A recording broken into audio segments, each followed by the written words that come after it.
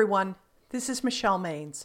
Welcome to Soul Boss Soft Skills, where we talk about how to use soft skills to act as the creative, wise CEO of your life, a soul boss.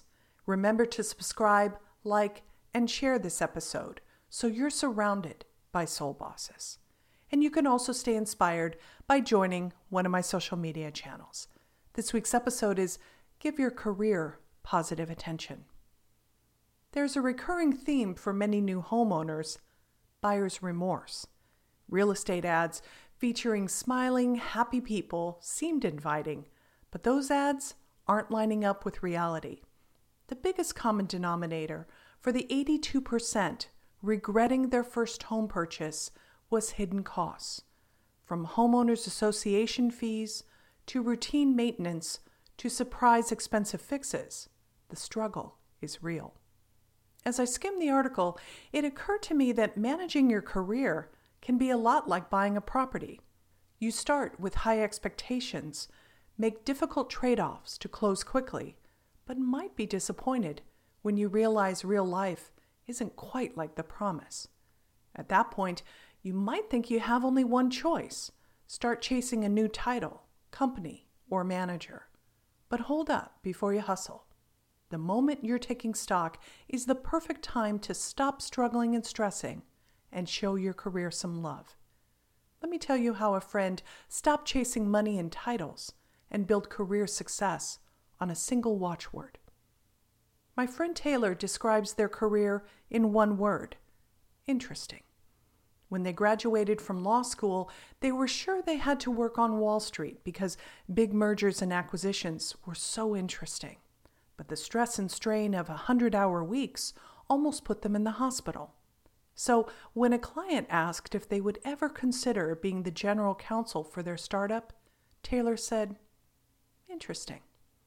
3 years later, the bad news was that the startup had lost funding, but the good news was that Taylor stretched way beyond what they did on Wall Street. The challenge of wearing every hat, from finding content partners to negotiating building leases to closing sales, had enriched their resume. When a cable network in Denver reached out, Taylor said yes. Denver is a long way from Wall Street, but it's the most interesting choice they can make. The long hours are gone, they draw on every skill they've cultivated, and Taylor has time for their growing family. Taylor summed it up this way: "I have to laugh when people ask about my master plan. The zigzags and hard knocks taught me to keep an open mind. I gave up chasing a single opportunity. What makes me happiest is chasing interesting work."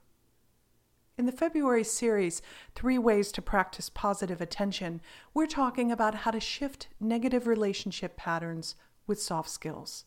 It's easy to think the only path to success is to laser focus on a specific manager or company, then push until you get hired.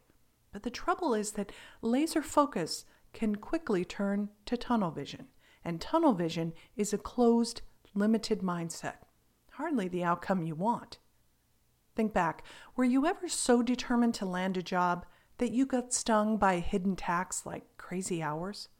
Did you overlook the nervous hiring manager pushing you to make a quick decision who became an exhausting micromanager? Or do you wish you had pursued several roles at once, then made a final choice only after you had a chance to size up all of them? You can avoid that buyer's remorse by using the soft skills of creativity and discernment. Spend time envisioning where you want to go, but leave a little room for your best thinking to improve. Here are 3 ways to start. Number 1, ask yourself the big question: am I chasing interesting work? Interesting work isn't limited to one possibility. It presents itself in everything from cross-group teams to community programs. So zoom out and think big. Number 2, use your natural creativity to swap from frustrated, pushy thinking of "there's only one way" to the relaxed, flowing outlook of "there are many ways to find the right fit."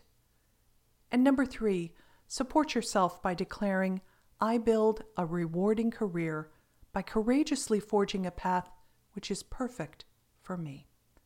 Treat your career like a treasured relationship in the days of pushing, struggling, and striving, and give it positive attention. Until next week, stay well.